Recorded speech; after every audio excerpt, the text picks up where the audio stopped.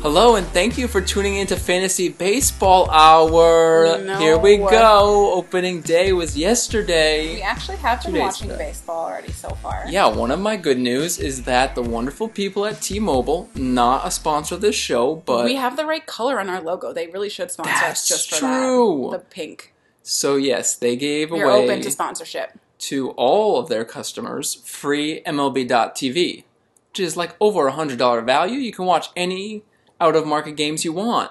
So we are all over that. Nesson, who is still using their like 90s graphics. Yes. Same sponsors that they've had for 20 years. And they got rid of the wrong host. Bring back Don Orsillo. Oh, Don Orsillo. Justice for Orsillo. Hashtag Justice it. for Don. So yeah, that's one of my good news, is that I know probably in a month I'll be like, bleh, baseball. But right now it's like fun. the one sport I missed, though, when we were in Australia. And you always treat it as a good background activity. It is. Like, when you're on your computer and I'm on my phone or whatever, like, it's a nice thing to have on in the background. Cheers, mate. Cheers. We're drinking some cider this week. Yep. I have a bad news of this, or just a bad personal note from this week. Okay, hit Something me. I learned What as did an you adult. learn? That one of the worst experiences you can have is going to the dentist while hungover. Yeah, you didn't look great that day. Oh my God, you told me that I looked like an aging rock star, I think was the way you put it. Like a little too much drugs and not enough sleep. Yeah. Because I had my big hoodie on and my sunglasses. Yeah. My hair kind of greasy, as you nicely called it. Mm-hmm. But yeah, like the worst things for a hangover. No one commented on you. They just gave you looks or what? Just give me like, how are you today? I'm okay. But just like bright lights and like harsh noises are the two worst things for a hangover. And then the dentist, they have that light in your face, and like they use this ultrasonic like tool thing in my mouth that I swear was just designed to torture hungover people. Yeah. It emits this like really high pitched squeaking noise on your teeth that just like goes straight to your brain. And they had to smell your breath the whole time, And they had to smell my breath the whole time. Yeah. And then I had to get a lecture about electric toothbrushes. Yeah, our dentist is really pushing it hard. They must get a commission or something. They're in bed with a big electric toothbrush. Really, though? Yeah. Anyways, my other big personal news is that I've been writing again. Yeah. For the first time I in didn't think years. you were ready to announce that on Well, on this major platform. I'm only saying it because the only person that's probably likely to read it is sitting right next to me. And one of our And Elizabeth. past guests and esteemed guest, Elizabeth. It's all her fault, per usual. I won't say anything more about it now, but I'm happy with myself that I'm just getting back into writing. Very happy for you. Because since I finished my book like 3 years ago, I've not really written anything major. Yeah. So, big step for me. It's going that last book is Last Candidate Standing, still available it's a steal on Amazon. Like all those book Twitters who are like, oh, today's deals of the day. Like, this is a deal of every day. Thanks, honey. Okay? So it's going as well as can be expected, meaning every 5 minutes I just doubt everything and want to throw my That's tablet how out it the works. window, That's the best writing's part. the worst. You had like a day of like the writing honeymoon, though. Well, and you were just just gotta mad bask that in I wrote like 3,000 words in one sitting. Okay, let's move on. Anyways, one more serious thing that I wanted to do as a bit of an intro / maybe the good news was the March for Our Lives last weekend. Mm-hmm. We did not podcast last weekend because it was my birthday. Yeah. And we had a visitor. So the only bad news aspect of March for Our Lives is that it was on my birthday. Yeah. So I kind of had already dampened it a bit. Had other plans to celebrate my birthday, which is a flimsy excuse, I'm aware. But I just am very impressed by all of these students. Like, I think if you look at it as a protest or a movement, you're like, yeah, that's great. Look, like, well done. Mm-hmm. If you stop and think about it, of your high school self in this spotlight and organizing it, I just can't even, like, I just start to have a panic attack just thinking about that. Yeah. Like, thinking about me as, like, an adult person doing it is terrifying. Thinking of, like, high school Heather, who, like, could not speak in front of a classroom of her peers without, like, shaking and turning bright red. Mm-hmm. I just can't imagine, like, speaking on a national platform, being on TV and speaking at, like, that size of a rally. Yeah, it's amazing. I just can't imagine it. I just could not have done it. I literally would have puked and died. Mm. There was one girl that puked on stage. I Did you did see that? saw the headline, didn't click it. Yeah, she just literally like gags, pukes, and comes back and continues her speech. So Nice. like, good for her. But it's also like if you take a step back even further than that to think of like future history textbooks and how this is going to be portrayed. It's going to be like these students literally had to beg to not be killed in school. Yeah. Like it's ridiculous. And like other countries looking onto it, I just can't imagine what they're thinking. Like people in the US are like, what a great victory for the children, da da da da. And if you take a step back or look at it from like a different perspective, you're like, wow, these kids are literally begging for their lives and being mocked by like adult journalists Right. for asking not to be shot in school. Yep. Crazy. Okay. I feel like I should issue an apology before we go any further. Sure. I'm sure all of our listeners remember fondly those couple weeks last year where I was just like sick the whole time and my voice sounded awful. And I fear that we're venturing back into that a little bit. You're so fine. I We're going on apologize for the vacation. You're scratchy not voice. ill. You're fine. Yes, we may be a little bit spotty with updates the next couple weeks because we've got some getaways planned, but we'll do our best to keep you in the loop. Yep. Do we want to go into good news and bad news? Good news, bad news. Ben already did one, but he has some more now. Okay, well, my good news is related to the March for Our Lives thing. My good news is the series of videos of Lin-Manuel Miranda and Ben Platt rehearsing for their March for Our Lives thing. Uh-huh. Do you look at my Twitter at all anymore? No. Okay. Well, there's a series But of... you should, listeners. There's a series of little video clips of the two of them rehearsing and, like, singing different Broadway songs. Who has and, more like, chemistry, Lin-Manuel and John Jonathan Groff. Graff, Jonathan or Benjamin Platt? Jonathan Groff, for sure. But him and Okay. Ben Platt were really cute. So those videos are really funny. Okay. Do you want to do do you have another good news? I'm all sports today. You That's don't even why have I. any notes That's today. why I led with fantasy baseball, which, for the record, I did end up with Shohei Ohtani. So my scheme worked. Mm-hmm. I have the first pitcher-hitter combo It was always in my recent dream when I baseball. was little. I got so mad when they didn't let me. His first start's tomorrow. I'm not putting him in my lineup. He will be on the bench until I see He's him gonna pitch. get a no-hitter. Hockey update. We went to a hockey game. Well, last yeah, week. this all ties in. Okay, go ahead. Jordan Greenway, fan of the podcast, and by that I mean formally mentioned on the podcast because he was the first African American ice hockey player on Olympic men's team Sure. from Boston University. Right, that guy. Was on the BU hockey team as of 8 days ago, and is now a member of your Minnesota Wild. Really? So they put Into up that. They put up on the big screen while we were at the game, the Wild Bruins last Sunday, that they had signed Greenway to a contract. And I had known that they had drafted him earlier because you can draft hockey players while they're in college and sign them afterwards. Sure. So I was like, oh, he must have firmed up like his deal for next year. No, they took him from the college hockey playoffs, and the next day he was on the ice for the Wild. Did he graduate yet? So I did a Twitter search for Jordan Greenway, graduate, Jordan Greenway class, Jordan Greenway school, and no one's concerned about this. But he has abandoned his university. Was he a senior? He was either a junior or a senior. I think you had to stay 3 years. But if he's a senior, then maybe he can just like finish it remotely and get his degree. yeah, but this is a concern. Yeah, sports over education. It's a Yeah. problem. So that's your bad news or your good news? Or I'm both? happy for him. Okay. But let's get back to school, yeah. I have one other hockey one, too. This it one just good popped news? up today, yeah. Okay. So the Blackhawks, well, okay. So in hockey, you obviously have your primary goalie and your backup goalie. Tuca. But it's pretty restrictive. Like the rosters for individual games are small, so you can only have 2 goalies. Sure. So the Blackhawks' main goalie was down. Like injured? Yeah. Mid-game?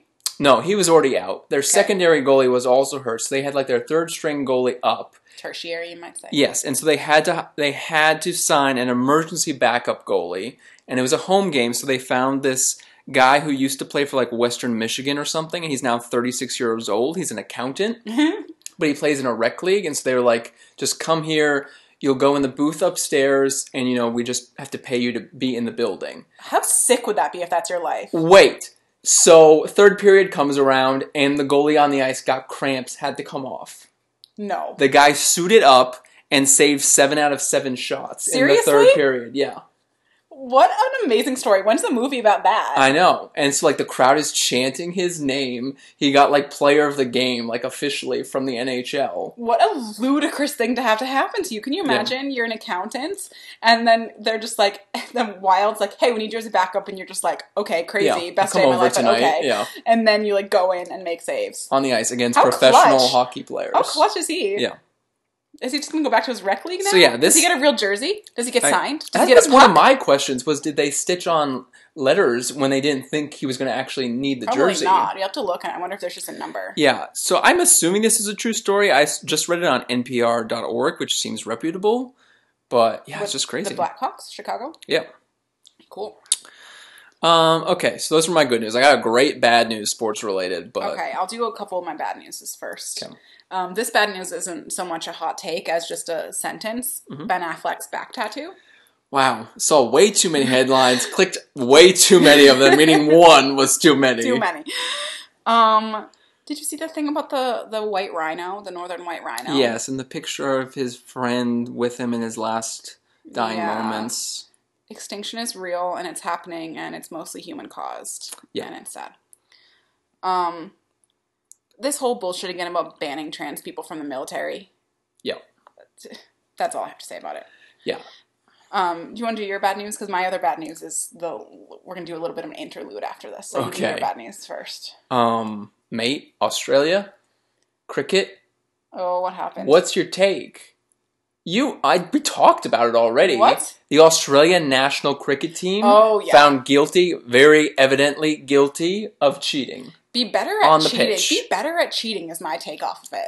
So just to catch people up, if you're not all up in the cricket Australian news, sporting world. Well, it's like a global story. So people have compared it to like global minus the U.S. Nobody here knows anything about cricket. Nobody gives a shit about cricket here. Yeah, but people are comparing it to like if Babe Ruth was caught with steroids, or it's like equivalent to like Lance Armstrong doping. It's like your heroes and like a national figure. Just and like representing totally your disgracing country. themselves. Yeah, disgracing your country. Right. So they were playing. The whole team was in on it, right? So they were playing a test match, which we lived in Australia for 3 years. I still have no idea what a test is versus Olympics whatever. Of athletes of Russia all over. Yeah, they're going to have to become the cricket athletes of Australia. Yeah. So they were playing in India, I think, and yeah, they were using an object, some sort of sandpaper object, to scuff up the ball in order to make it bounce differently on the pitch. Like how? Like there's cameras on you. Right, and so the bowler throwing the ball gets caught on camera rubbing this thing against the ball, and then the umpire comes over to confront him about it, and the camera shows him taking the object and stuffing it down the front of his pants into his crotch area. Was that planned ahead of time as what to do if you get caught? Well, and this is the worst part of the story, is that then the captain, Steve Smith, who is the one cricket name I actually recognize, because he's like a legend in Australia, he goes to the media afterwards and says, yep, the team talked about it ahead of time and we thought this was a good idea and that we wouldn't get caught and would give us an advantage. Like, I'm all for direct honesty, but what a terrible leader. What a terrible captain. Also, there are, like, did they practice different ways to do it? And this was the least obvious way? Like, couldn't you just, like, grow along, put a fake nail on and scratch it or something? Or somehow attach it to your thumb or something. Or, like, up your sleeve. Like, there's got to be a more subtle way. So, yeah, they're just so bad at cheating? Embarrassment for the country and an embarrassment of that whole sporting world. Yikes.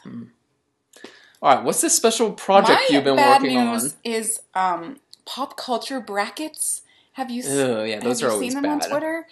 It's like a thing going around now, and I am totally against them, except that I thought it would be really fun to do one of all the things we've done in the podcast. So would we be ranking our performance on the podcast, or just the things that we've talked about? No, the things that we've talked about, and like which ones we like. Like, what would our winner be of the movies we talked about, the TV shows we talked about, and the books we've talked about? Got it. So, I've rigged up a bracket for us. Oh, good Lord. You, did you give an email address and some shit? Yes. Oh, good Lord. To some sketchy website. So, I don't think it would actually be very fun over the podcast, but what I'm going to do is post the brackets on our Twitter as Uh-huh. well as our answers to them. So I'll post a blank one so our listeners can play along. Okay. But I'll also post our results, and we can maybe announce on the next podcast what our top movie, book, and TV show that we've talked about are. Wow. That's what I was working on last night. Gotcha. I thought it was I thought it was going to be connected to. We're like close to a 1-year anniversary. Pretty close. This podcast was born on an Like- Easter weekend hike. I was going to say like a Catholic anniversary or Christian anniversary. So yeah, we're close. We don't have 52 episodes, but we're almost in the 40s. We are. So yeah, I have these brackets for us. So we've done 32 movies, including today, Okay. 32 books, and 14 TV shows. But I hate most of the things we talk about, so I guess it's going to be which do I hate less in some cases. Yeah. Cool. I can't wait. I know you're giving me that face right now, but I thought it would be fun to do it for what we've talked about. Because we often just compare them within an episode and not across the whole. True. Well, season, yeah, if maybe next week is our anniversary. We can do some recap coming up at some point. Well, this would fit in for that. So I'll post them on our Twitter, and I'll post our responses, assuming I can figure out how to do it from the sketchy website I've picked. Dilly. No. Still don't get it. All right. So this week we were talking about 2 movies. Yep. 2 movie adaptations Right. of books. Yes, so we're talking about 4 things, really. 2 movies, 2 books. 3 things, really, because we've already talked about one of the books on the podcast. True. So which one did you want to talk about first? Should we talk about the... I think we should do Wrinkle in Time first. Okay. Yeah. I was going to say the opposite, but I'll go with... That's I'll fine. go with Opposites your attract. So we are going to be talking about A Wrinkle in Time, the movie adaptation. Yeah. If you liked the movie, this might be the time to turn off this podcast. We don't have very many positive things to say about it. Well, I might take some of that back. You're taking... Okay, So, go ahead. So I had this book read to me as a little child. I had absolutely no memory of it whatsoever. Then we saw the movie about 2 weeks ago, and then you pushed me to read the book because it's so short. And some of your complaints were... Yeah. A lot of my complaints... So I read the book series as a probably like elementary or middle schooler. Tyke, yeah. Really remembered loving the book series. Reread the whole series like 3 or 4 years ago maybe. Did not like it upon rereading it. Did not work for me.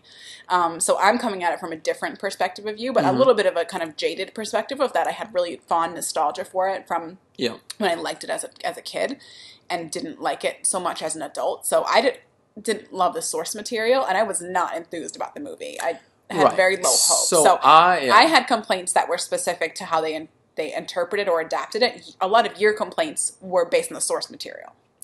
Yeah, I mean, watching the movie, I was like, wow, this just doesn't work. Like, what are they going for? And then reading the book, I'm realizing that, they did what they did with what they were working with. I disagree with you a little bit there, but go ahead. Yeah, I just think the book doesn't make a ton of sense, so why should I have been surprised that the movie doesn't make a ton of sense? We'll get into more specifics, I guess, a little bit, but my biggest problem with the movie, so I re-skimmed the book, I'd say, the other night, and my biggest problem with the movie and what didn't work for me was the ending of the movie. When you read the book, the ending is very stretched out in a good way, and in the movie, I thought it was way too rushed, and it didn't really let you take in the message or the meaning. So the point of kind of the ending of it is that she finds her dad, right? And he can't just magically fix everything. Like, Correct. She was a lot younger when her dad left, and she has this idea that once she finds him, all of her problems are going to disappear. And the kind of point is that she has to solve her own problems. She can't rely on someone else to fix things for her, even though she's just a kid. Not everything's gonna be fixed by her dad coming back. Yep.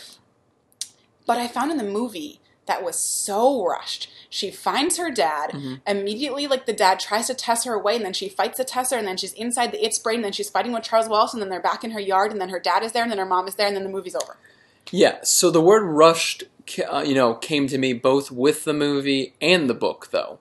And I know it's set up to be a children's book, so it has to, move quickly, but I'm never one to say that movie needed to be longer, but this was an hour and a half, and it's just Boom, they're meeting some weird witches. Boom, they're on a different planet. Boom, she found her father. Boom, that's it. And I was fine with the boom, the witches are there, boom, they're on a weird planet, because that's how it is in the book. I Yeah. was not fine with boom, end. Because in the book, they leave Camazotz, Yeah. go to a different planet, and she has time to kind of process that her dad and Calvin, which is an important thing, because in the movie he just disappeared for the last 20 minutes of the movie. Yeah. Her dad and Calvin made the choice to leave, regroup, and then go back and try and save Charles Wallace. Right.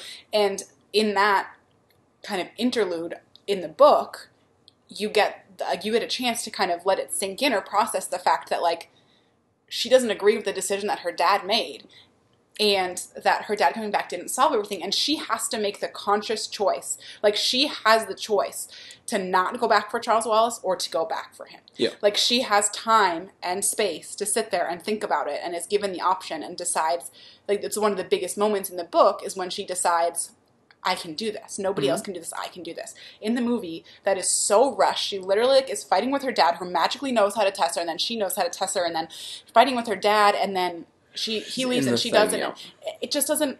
I feel like it happened too quickly to let it sink in that the main message of you need to save yourself. Yeah. They spent the whole movie telling both Meg and the audience that be a warrior, save yourself, but they don't actually give it any space to breathe and give you a second to let that sink in when it happens in the plot. The movie had lost me well before then, so I guess that's why I'm not too hung up with how they did the conclusion. Well, in the movie, they lost me, 5 minutes in the movie, so 10 minutes in. As soon as Chris Pine disappeared, they lost me. So, yeah, he was good. Hot dad beard scientist Chris Pine. Yeah. That is right. Yeah, right I wanted to watch the movie of him in his science mode and doing all these talks and trying to convince people of this stuff. That was got a glimmer of it. The first 5 minutes, I was like, oh yeah, I'm into this. And then as soon as he disappeared, everything kind of went to shit. So yeah, it lost it for me early on. But when I went back and read through the book, I was just struck by how much the ending is more impactful and different in the book compared to how they did it in the movie. So I'd be interested to see if there was a longer cut, or if that was just how it was adapted into the screenplay. Yeah, I assumed that when I went to read the book that they must have cut out a lot of the journey bit, and they didn't really. They really only hit up one planet and then the planet where the dad is stuck. And it just never feels like a big adventure story to me. And as a kid, I remember that it did. Right. So I don't know if just the perspective is off from when you're a kid and you're like, wow, they're on a different planet. And it doesn't seem as kind of limited as it does when you read it as an adult. Yeah. But all right, so let's get into the movie a little bit then. Should we do some positives about the movie to balance this out a little bit? Sure, the little girl is fantastic would be my first positive. Yes, Storm Reed, what a good name. Good name. So she was fantastic. She was a really good choice for Meg. And it didn't bother me that Charles Wallace was meant to be adopted, and it didn't bother me. No. It didn't bother me that she didn't have the older brothers. Yeah, there's twins in the book who I assume have a bigger role in later books, but they do nothing in this one. They are the only ones in the either second or third book. Okay. So it's kind of like Narnia, where it jumps around. Where some of the characters have their own features and stuff. Yeah. So that didn't bother me. I actually liked Charles Wallace. I thought he was pretty good. Yeah, I mean, he gets on your nerves a little bit, and the actor, but I think he was doing what the director told him to do, for sure. And he was doing his best. He's 7. Yeah. Zach Galifianakis is not at all like the thing in the book, but that was hilarious. He can teach me yoga anytime. Yeah, I was like, the movie was losing me at that point, and then I was like, okay, I'll go with it a little bit, for now, and then after it lost me again. But I would say the Zach Galifianakis cameo added to the movie for me. I thought it was funny and kind of kept with the enough of kind of a weird tone that I was fine with it. What did not work for me, what was super distracting, was the misses. Oprah and Reese Witherspoon. Mindy Kaling, fantastic. Oh, wow, okay. Really? I thought that was one of the worst acting performances of anyone of all time, was Mindy Kaling. But I thought it worked for okay. Then I went and read the book, and I was like, wow, okay, it's not as bad as I thought. That's just a terrible, she just has terrible dialogue. Yes, and I mean, they changed the dialogue and added some modern references, and I do think it would have, one of our listeners said this to me, would have been better with some of the original languages, because I thought it was cool in the book that she'd spoken Greek and Latin and whatever, and it couldn't, like, Mindy Kaling had like 6 lines of dialogue. It couldn't have been that hard to memorize a Greek phrase. But she was the only one that worked for me as a Mrs. Like, I bought kind of the look and feel, Reese Witherspoon, so distracting. I did not like her at all in it. Oprah, what the hell? Oprah with the sequins and like the costumes looked cheap. The like makeup and stuff was ridiculous. They could have hired a different actor and used that extra money to do better makeup, better costumes, and not have it be a 95% green screen movie. Yes. Like, I'm pretty sure they shot that in New Zealand. Like, why do you need so much green screen? New Zealand is gorgeous as it is. And, like, when you read the book and the description of what Reese Witherspoon's character is supposed to turn into, and then you see the fucking flying piece of lettuce that they turned her into in the movie. Yeah. The leaf dragon thing. Right. Awful. She's supposed to be, like, a beautiful centaur dragon unicorn. Yeah, the witches just come off as so bizarre in the book that it's just, now I get it why people said this can't be adapted to a movie. It's just not, it doesn't translate to something you could picture in real life. It doesn't, and the way that they tried to have famous people, I guess, to have more of a draw to see the movie or something. Are you still really seeing Oprah floating in the sky? For a few days, you were still having flashes of her. Like, horrifying. And like Calvin in the movie, I know other people have remarked on this, and I understand he was just like white boy third wheel. Yeah. But in the book, he at least had some more decision-making power, and I liked his arc in the book much more. Yeah, in the book, he's like, I just have a feeling that I'm supposed to go with this, and you can kind of buy it. In the movie, it was just like, why is this kid here? Yeah. Like, how did he stumble into this again? And I think that they tried to get away from too much of, like, spiritual or religious or psychic weird shit in the movie. They really wanted to be, like, science. But in the book, both Charles Wallace and Calvin are meant to kind of have these, like, you know, ESP kind of extrasensory powers where they can kind of just feel like something bad's going to happen or can get a vibe from people. And, like, that did not work in the movie, and I think they intentionally cut it out. But yeah, it just made Calvin very useless. I think he does need to play Chris Colfer in some biopic some of his Glee life, biopic. Though. Yeah, yeah, possibly. I thought he reminded me of from Girl Meets World, the one that I liked. Oh yeah, a little bit. And Girl Meets World was in the movie too for some reason. That was the other strangest part was that they tried to do this like kind of modern high school Mean Girls thing. There's like a throwaway line in the book that Meg gets bullied at school or whatever, and then they tried to make that into like a whole character arc of like, this girl only bullies you because she hates herself. Right. And then Calvin with his like dad hates him or something. So in the book, there is a flash to Calvin's mom hating him, so that actually wasn't completely off base. But there's, I would argue with that. It's not Calvin's mom hating him. It's just she's just kind of emotionally abusive because she has like 18 kids. Yeah. And I think that works better for Calvin's character, and it makes more sense as to why he can just, like, disappear for however long, is that, like, he's one of, whatever, 11 or 12 kids, and he's kind of, like, the forgotten kid, so he's just like, sure, I'll go on an adventure. In the movie, you're just like, why aren't you at home? Yeah. Yeah. So yeah, I guess I was just sitting in the theater, like, thinking, what are young kids thinking when they're sitting here watching this?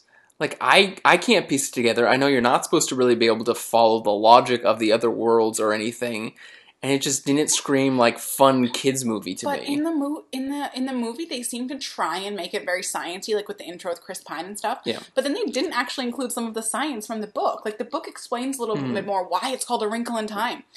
Was there even a line in the movie about it called A Wrinkle?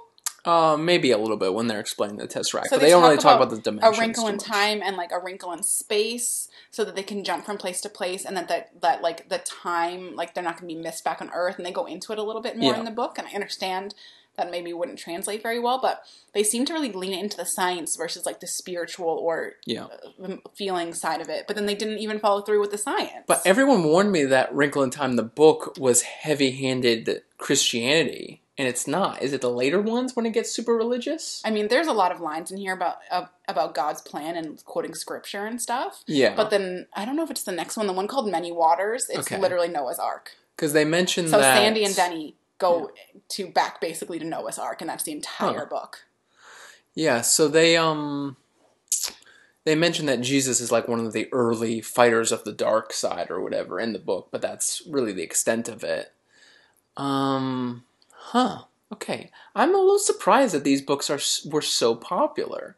I mean, they were written in the 1950s, so like they're pretty futuristic and like very innovative, I think, for the time, but they were like accessible, at least the first one, female-led, like kind of fantasy light or sci-fi light. Yeah. Sci-fi light. Okay. For like a middle school audience. Yeah. So it's like it's a girl who likes science who's like in the as the main character. Right. And it's like kind of light fantasy. Yeah. Light sci-fi.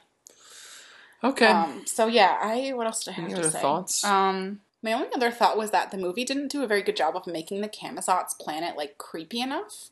Like in the book, it goes a lot further into like how everyone has to conform, and how there's this like central intelligence, intelligence. And when they were calling when I read it in the book, IT, right? I kept waiting for like some computer jokes and stuff, and I was like, oh wait, this is the 1950s. Yeah, but I called it IT when I was reading funny. The book. Me too. Yeah.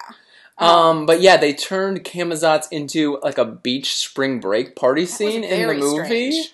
With the man with the red eyes. So yeah. And it's really like a kind of intense scene in the book where they're trying to fight off, like they're yelling nursery rhymes back and forth and trying to fight off like being overtaken by it. And in the movie, they just totally pass all over. Charles Wallace immediately goes, 2 times 2 is 4, 2 times 3 is 6, and it's just gone. Yeah. Like there's no fight at all. There's not like this intense kind of back and forth with it. He's just gone, and then they just go from there. And yeah, some of the challenges and struggles that they come up against in the movie are quite laughable. Like the one with the Zach Galifianakis character. Basically, if everyone can do a yoga pose together, then they were going to solve all their issues. Yeah. And it's like, oh, she can't hold the pose for long enough. Oh no, that means something bad about her character. Yeah. And then, yeah, they have the challenge on the beach with whether they should eat the forbidden food or not. And then she has to find the hidden staircase. But it's just like the stakes are supposed to be so high, but it just doesn't match up. It didn't translate, no. So yeah, I thought they didn't there wasn't plenty of details in the book to make Camazotz really creepy. And I thought that they kind of skimmed over a lot of them, and that didn't... They do the suburban scene with the bouncing balls, which is creepy, but yeah. But that's it. Yeah. And they don't really talk about how the whole point of Camazotz is that, like, you need to conform, and that, like, everyone is the same, and that's what makes you quote-unquote happy, is that everyone being the same. It was supposed to be presenting, like, a dystopia kind of thing. Yeah, and they really just skipped over that. Like, they didn't make that clear at all in the movie, I didn't think. I wanted to like the movie. Like, I saw a lot of things about, like, representation, and, like, it is really powerful that the main character is a girl of color with, like, natural hair, and the point of it is to love yourself and be a warrior and believe in yourself. So I wanted to like that, and I like that message being out there, but it just was a bad movie. It was just a bad movie. I guess, like, people are saying that Disney has these, you know, bombs on occasion, like Tomorrowland is the last one that's, like, sort of similar, where they're like, this is going to be a futuristic, cool new movie. Did this really bomb, though? I didn't actually see the box office results. I think it has, yeah. Like, I don't think it bombed, though. Like, I don't think it's like John Carter bombed. That was the other one that people compared it to, was Tomorrowland and John Carter. I don't think John Carter bombed. Let's see, Wrinkle in Time. This will tell us the numbers, right? So it was a TV movie in 2003. Was it? And some of the reviews have said that it should have been like a Disney Channel movie. I'm interested to know, are they going to make the other ones? Probably not. So the budget was $103 million. Opening weekend was $33 million, and so far it's only made $39, which means it's been out for a month, and it's only made $6 million since then. So it didn't even make half of their budget. Yeah, that's a bit of a bomb. Yeah. And it's a shame, because I don't want it to mean that Ava DuVernay doesn't get another chance at directing, and I don't want it to mean that Storm Reed, like, doesn't get another chance to lead a movie, because I don't... It's at 4.2 on IMDb. I don't know whose fault it was. I don't know if it was the adaptation, if it was the directing, if it was, like, just too much special effects and not... My biggest takeaway was too much special effects and not enough substance. Yeah, that's fair. But, yeah, I don't know even whose fault it was, but... Yeah. Okay. Whew. So. Second half now. do we want to take a break for our sponsor? Yeah, we could. So you can make a free account on bookdigits.com. That's BOOKDIGITS. Oh, God. You're wasted. From Half a Cider. So you can make a free account to rate the books that you've been reading, to put books on your to-read list, to see where you get on the achievements. I finally made the Diamond Club. We got a lot of Diamond Club people. No one at Red Diamond yet. No, not yet. Who's going to be the first? Not you. Definitely not me. So make a free account, and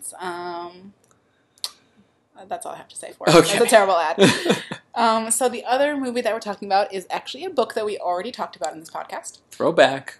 The book was called Simon versus the Homo Sapien Agenda by Becky Albertalli. And the movie based on it is called Love, Simon. They smartly shortened the name. Smartly changed the name. So do you want to give a little bit of a summary, or how are we doing this one? Sure, we can remind the people what it's about. Yeah. So Love, Simon is like a high school romantic comedy, but the twist here is that it is a gay romantic comedy, which you don't see too often. Not in this vein, at least, where the biggest drama is like dealing with his high school friends. Like there's not a larger traumatic storyline of it. It's just meant to be a semi-lighthearted teen comedy. So Simon, or Cy, as a lot of people call him, which I don't care for. Yeah, throughout the movie, they all call him Cy. Really? Yeah. I didn't notice that. So he is a senior in high school. Is he a senior? Yeah, it's graduation at the end. Isn't it? Pretty sure. I think so. I don't know. I thought he was a junior. So he knows he is gay, at the beginning of the story, but he has not come out to anyone really at the beginning. His family nor his friends. So there's a big blog, like a Tumblr for the school, where they post all the gossip, like the equivalent of whatever the book is in Mean Girls, that kind of thing. Yeah. And so, how does it start, actually? An anonymous person comes out as gay on the blog, is that right? I think they're leaked as gay. An anonymous person comes out on the blog and it has their email address saying that they're gay. Right. So Simon writes an email, opens a new email account, like a secret pseudonym email, and writes to this person to say, hey, I have the same secret as you. Yeah. Quick interlude, I'll just say, like, one of my favorite parts about the movie, normally in movies I cringe when they do, like, phone or computer like imagery, like alongside the characters. I thought it was really well done in this movie. Like, he was using real devices, you could tell, and like it didn't dominate the screen, but it's still like you weren't just reading text and emails the whole movie. And I thought I really liked how they did the other side, the anonymous person. Right. So let's fill people in on the plot a little bit more. So he goes through most of the movie not knowing who the other end of this conversation is. He's just known as Blue, is his email partner. And they're talking about their lives and their, struggles with coming out and stuff. And Simon eventually gets inspired to come out to his family and to at least one of his friends. What? Yeah. He doesn't come out to his family. You're right, he doesn't. He thinks about it. True. Blue comes out to his family, right? That's what I was thinking of. So Simon comes out to one of his friends, tells Blue about it, and then Blue comes out to his dad. But then the real drama kicks up. There is a school play, which I'm always on board with. Martin, you dick. But there is an evil, not really nemesis, he's just a buffoon, really. Yes. But he has some evil intentions because Simon makes the critical flaw of not logging out of a library computer. We've all been there. And so this theater dweeb school mascot gets access to Simon's emails and knows it's Simon who's talking to the anonymous Blue. So he screenshots them like an asswad. And I've never heard you say that before. He is. That's the perfect description for him. And holds them over Simon's head and basically blackmails him into trying to hook him up with one of Simon's friends. Right. And so all this time, Simon is trying to figure out who the anonymous person is. He knows he goes to his school. And like you were saying, that part was done really well in the movie because there are a few candidates. Yeah. And so the movie kind of, not really a dream sequence, but it's just like kind of a mysterious filter over the lens and has these different potential because there's like 3 matches, or 4 different potential kind of people. play the part. There's like a waiter that they have at that a cafe. one was good. There's the other theater kid, the piano player. The other theater kid. There's like the kid that sits at their lunch table that's in the soccer team, and there's Martin himself. True, for that a little bit. Funny, it's like a weird kind of theory.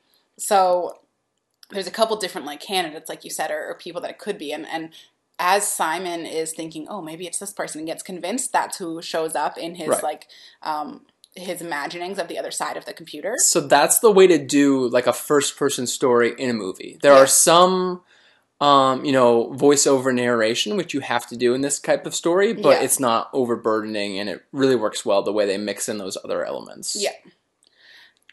So, did you have any other comments about the movie itself and the way they did the movie? Well, I love Nick Robinson. I know you do, from Boys of Summer. What's that movie called? What's it called? Kings of Summer, yeah. Yeah. Bellagio. So yeah, we can get into the social conversation about whether or not he should be playing the role, but he's still adorable. Yeah. And you can get into the conversation as well of like, it's nice that they had a very diverse cast. I know that the main character was white, and therefore like literally his only problem in his whole life was that he needed to come out. Like, he had, like, just, like, perfect family, perfect white middle-class upbringing. That was my takeaway at the very end of the movie. I was like, wow, if we can build this Midwestern life and our kids' only issue is figuring out who they are, like, that's the best problem to have in some cases. But at the same time, it's like, I understand that. First of all, that's how the book is. Yeah. And second of all, like, just because this is, like, the only gay young adult teen movie out right now doesn't mean it has to tackle every single issue. True. Like, sometimes it's nice for there just to be like a lighthearted gay teen rom-com. Like the friend that we went with identifies as gay, and she like didn't want to go because she assumed it had to involve like death gay bashing or death or AIDS or bullying or something. And I was like, no, really? Like, really the only problem is about coming out, and like there's an outing storyline, and that's the drama, and like everything else is fun. Yeah, not every movie with a gay lead has to be Moonlight. Yeah. You don't all have to be bathing in the ocean, and running into drug lords. No one would ever make that comment about a straight romance. Right. Like, why doesn't it deal with X, Y, and Z issues? Yeah. Like, straight romances are allowed to just be like whatever the topic of the movie is. So yeah, warning if you do go to this movie with teenage girls in the audience. All the squealing. Good Lord. Yeah. So it was nice that like 3 of the 5 like lead friends were people of color, and that there was one of the gay love interests. Essentially, gay love interest is a person of color. True, we won't spoil anything, but there's a happy ending. So I thought it did a really good job kind of keeping like the tone and the tone of the book and making me feel the same feelings as the book. Definitely. Like, it did a very good job of those kind of heart-wrenching moments, and the family scenes were really good, and the drama teacher was amazing. Yes, she was awesome. Was incredible. They did change some stuff from the book. I was just about to say, we did this one spot on. Like, this was the perfect amount of time to go from reading a book to seeing a movie. Yes. I knew enough of what was going to happen where I was like, like ooh, I'm looking forward to that. Yeah. Well, I wonder how they'll do that. But when they did add new stuff, I wasn't, like, outraged, or I didn't really catch me off guard. No. And I, like, remembered the descriptions of the characters enough to be like, yeah, that fits works. With my image of that. Like, I thought Abby was so cute. Yeah, she was fun. But at the same time, I wasn't like, they didn't describe her like that in the book. Yeah. So I did go back and try and figure out what they might have changed from the book. They did change the Halloween party scene quite a bit. Okay.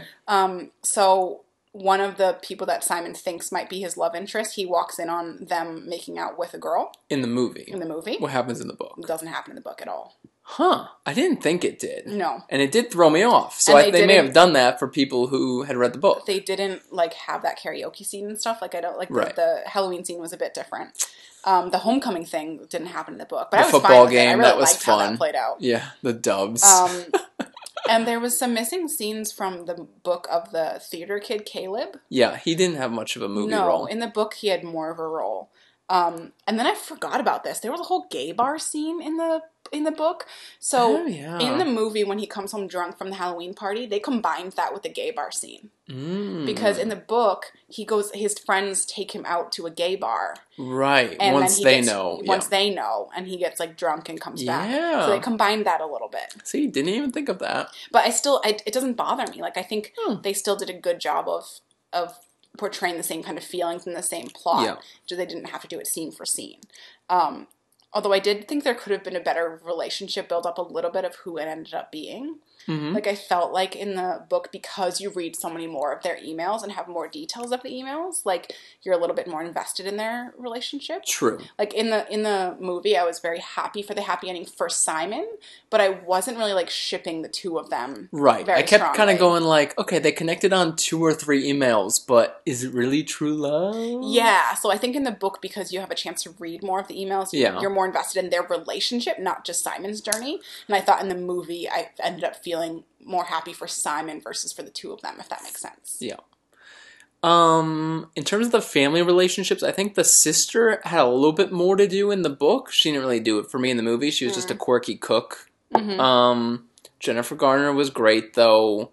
As we were saying after the movie, like, she's just owning that mom role now. Yes, and she's just living for that. Yeah. And she makes me... Someone wrote something on the internet that was like, every time Jennifer Garner wears a cardigan, I know I'm about to cry. Yeah. There's been some other movies, too, where she has, like, these really emotional scenes while wearing, like, a mom cardigan. Right, no, she had to go all out for the coming out scene. She did great in that one. The dad was pretty good. I loved his struggles with slideshow programs on the computer. And, like, yeah, he's a little bit of a contentious character in the book because he's just a goofball, but he's sort of unaware still of the... And he's just kind of like a bro dad. Yeah, or he thinks he is. Yeah. But then when he cries at the end, I almost cried. Yeah. My only other thing that I disliked from the movie was I didn't remember in the book, like, all of his friends immediately hating him from the fallout. Like, I don't know if maybe I'm just misremembering that, but, like, I thought his friends were, like, supportive at first, and then they found out about the rest of the stuff with Martin or something. Because I felt like in the movie it was hard to watch. Like, I don't know. I just felt like if I was friends with someone and they, like, kind of screwed me over, but they were also going through this horrible outing thing, I would kind of, like, get over that and be supportive of them. Like, I didn't think it I don't think it portrayed his friends very well in the movie, that they all were like, yeah, you're going through some shit, but you interfered with our lives, so we're mad at you. Like, yeah. So the last, 15 minutes of the movie are great, but the, 20 minutes before that, he has to very quickly lose all of his friends and get them back. And his family and get them back. Right, and it's just a lot, and he has, 100% good luck getting them back. And I know it's, very emotional to watch. Like, he kind of loses everything, and, if you're watching the movie as a character journey for Simon, it's, that's kind of the moment where everything falls apart. Right. And you really feel for him. But I just felt like in the book it was a little bit more balanced of, sure. I know you still argue that everything cleans up a little bit too nicely in the book. A little bit. That's what kept it from being an A read for me. But, maybe that's the point. There can be happy gay YA stories. That's fine. But yeah, I thought in the movie it was a little bit too much. I was like, as his friend, wouldn't you maybe get over your own personal drama to, help him? Put yourself in his shoes as best you can. Yeah. But overall, I think it's definitely worth watching. And I think I almost always, aside from last week... I'm not normally a box office checker, but I'm going to look this one up too. I almost always think you should read the book first. And I do think this is the case where you should read the book because it does build up the relationship better between him and the anonymous Blue. So I think you'll feel a little bit more for their relationship if you've read the book. It's got an 8.1 on... It's double the score of... And it must have been less budget. Yeah. So I would recommend reading the book first, but I think it's a very good movie to watch. And for any queer or LGBT identifying people out there, we've already spoiled it a little bit for you, but really the biggest drama is being outed and trying to figure out how to come out and how to navigate that with your friends and family. Mm-hmm. I promise you there's no traumatic death scenes or gay bashing or anything like that. So no, there's the fun scene of when he's deciding how gay he wants to be in terms of his outward appearance, and he goes they have the fake college fantasy. Yeah. That's a fun scene. It's made $26 million, not as much as I hoped. Doesn't have the budget. Yeah, Doesn't have the budget, but it didn't yeah. lose $60 million like Wrinkle in Certainly Time. not. And trivia says this is officially the first film produced by a major Hollywood studio to have a gay teenage protagonist. I mean, a lot of them are like Carol, where it's like, old, like married lesbians. Yeah. Not married to each other, married to men lesbians. Right. So to have it be like a fun teen rom-com. There you go. Anyway, I recommend it, and I think that even if you don't necessarily identify with like the coming out scenes or like the LGBT of it all, I think it's still, anyone can relate to kind of having a secret or not knowing how to portray yourself in high school or how to be your true self. I hope that movie's on TV in like 2 years, playing on a regular basis. Such a good TV movie. Yeah. You're welcome. Would you recommend it? 3 thumbs up. Whose thumb? Mine? Wouldn't that be 4 thumbs? All right, we're going to keep this one under an hour. Are we? Yeah. Okay, so do you have any upcomings? I have have notes for this week. I have one not upcoming, which is a bit Okay. of Schadenfreude. How do you say it? Schadenfreude? Yeah, that thing. Schadenfreude? So when I used to be in the Twitter game, I got my 9-year anniversary on Twitter today. Or yesterday. wow, you're old. Yeah. I used to like hate follow the author Joe Hill. Yes, Nosferatu. Which, there's not much of a reasoning behind it. Like, He's from New Hampshire or something? Yeah. Yeah. Stephen King is from New Hampshire. Everyone in New Hampshire loves Stephen King. Everyone everywhere loves Stephen King. I'm not a huge fan. Not a huge fan of Joe Hill. Finds him a little bit annoying on Twitter. Anyways, his comic series, Lock and Key, which everyone says is like one of the greatest comics of all time. Yeah. He was all, 100% invested into a Fox adaptation of Lock and Key, 8 years ago. Yeah. It went to pilot. Fox was like, yeah, we're definitely going to pick it up. And they dropped it at, the last second. And he was devastated. And then, in that moment, I was like... Weren't you mad about a mattress one time? A mattress? He, purchased a really expensive mattress or something and you were pissed about it? Well, he bought, all of his entire house was based on Doctor Who. Which, just everything in his house was shaped like the telephone box. You were really box. pissed about his mattress one time. I think you're Twitter. making that up. No, before I even had a Twitter, you were very upset about him buying an expensive mattress. Oh, yeah, I think you're right. Yes. I have, a really strong memory of this. You're right, that's bizarre.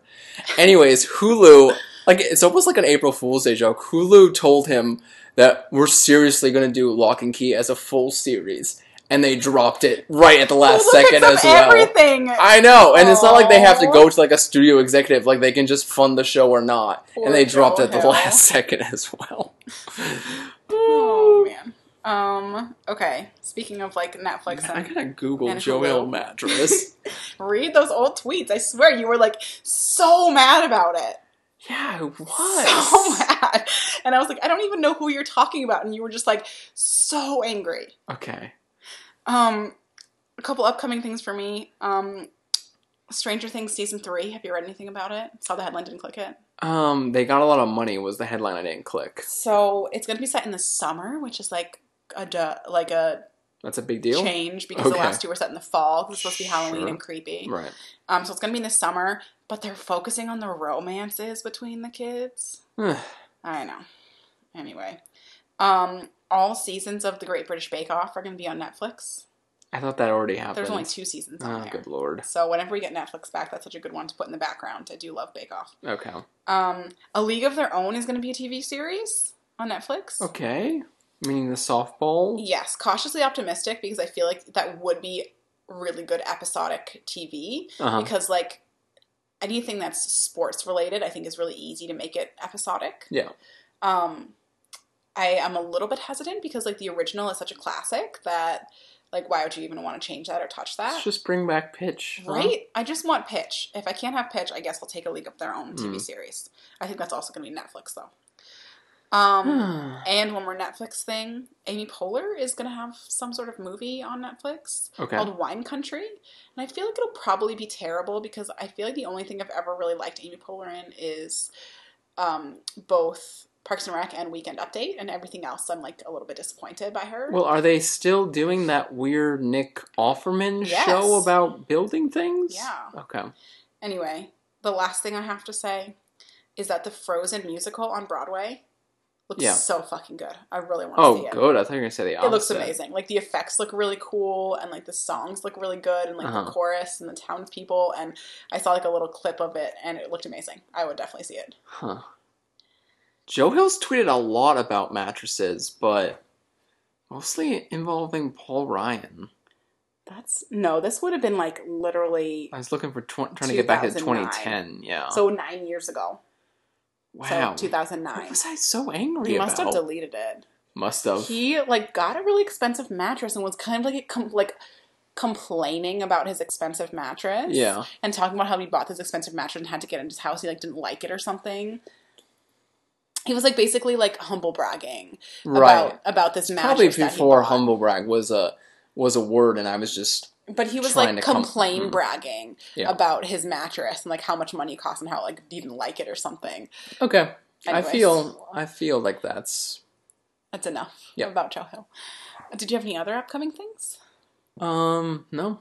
That's it? That's it. All right. So, we may be a little bit sporadic this upcoming month. We're going to do a live episode from Harry Potter World in Orlando, Florida. We could. I think we should do voice memos over our trip. I don't know about that. About what? It'd probably come out terrible. About what? We'll think about it. So we will post those brackets on Twitter, and if I can figure out how, and fill them out, and we would seriously love for you to fill them out and send them back to us, anyone who's actually listens to this. Or send money. Or send money. Or send reviews on iTunes. Sure. But anyways, thanks for listening. And we'll be back at you soon. We've got plenty of stuff upcoming for the podcast. So we'll be back at you soon. And as always... I tried to fit a bottle in my mouth. Stop. That's a one-sider. As always, check out our Twitter at DDGetDown. And my Twitter is at Heather324. And my Twitter is at Joe_Hill. No, it's not. # mattress. No. So thanks for listening, and we'll catch you next time. Bye. You gotta get down with the get down. Well now, get down, get down, get down, whoa, whoa, get down, get down, whoa, whoa. Maybe we can talk our neighbors into doing the same thing. Get down, get down, get down, get down.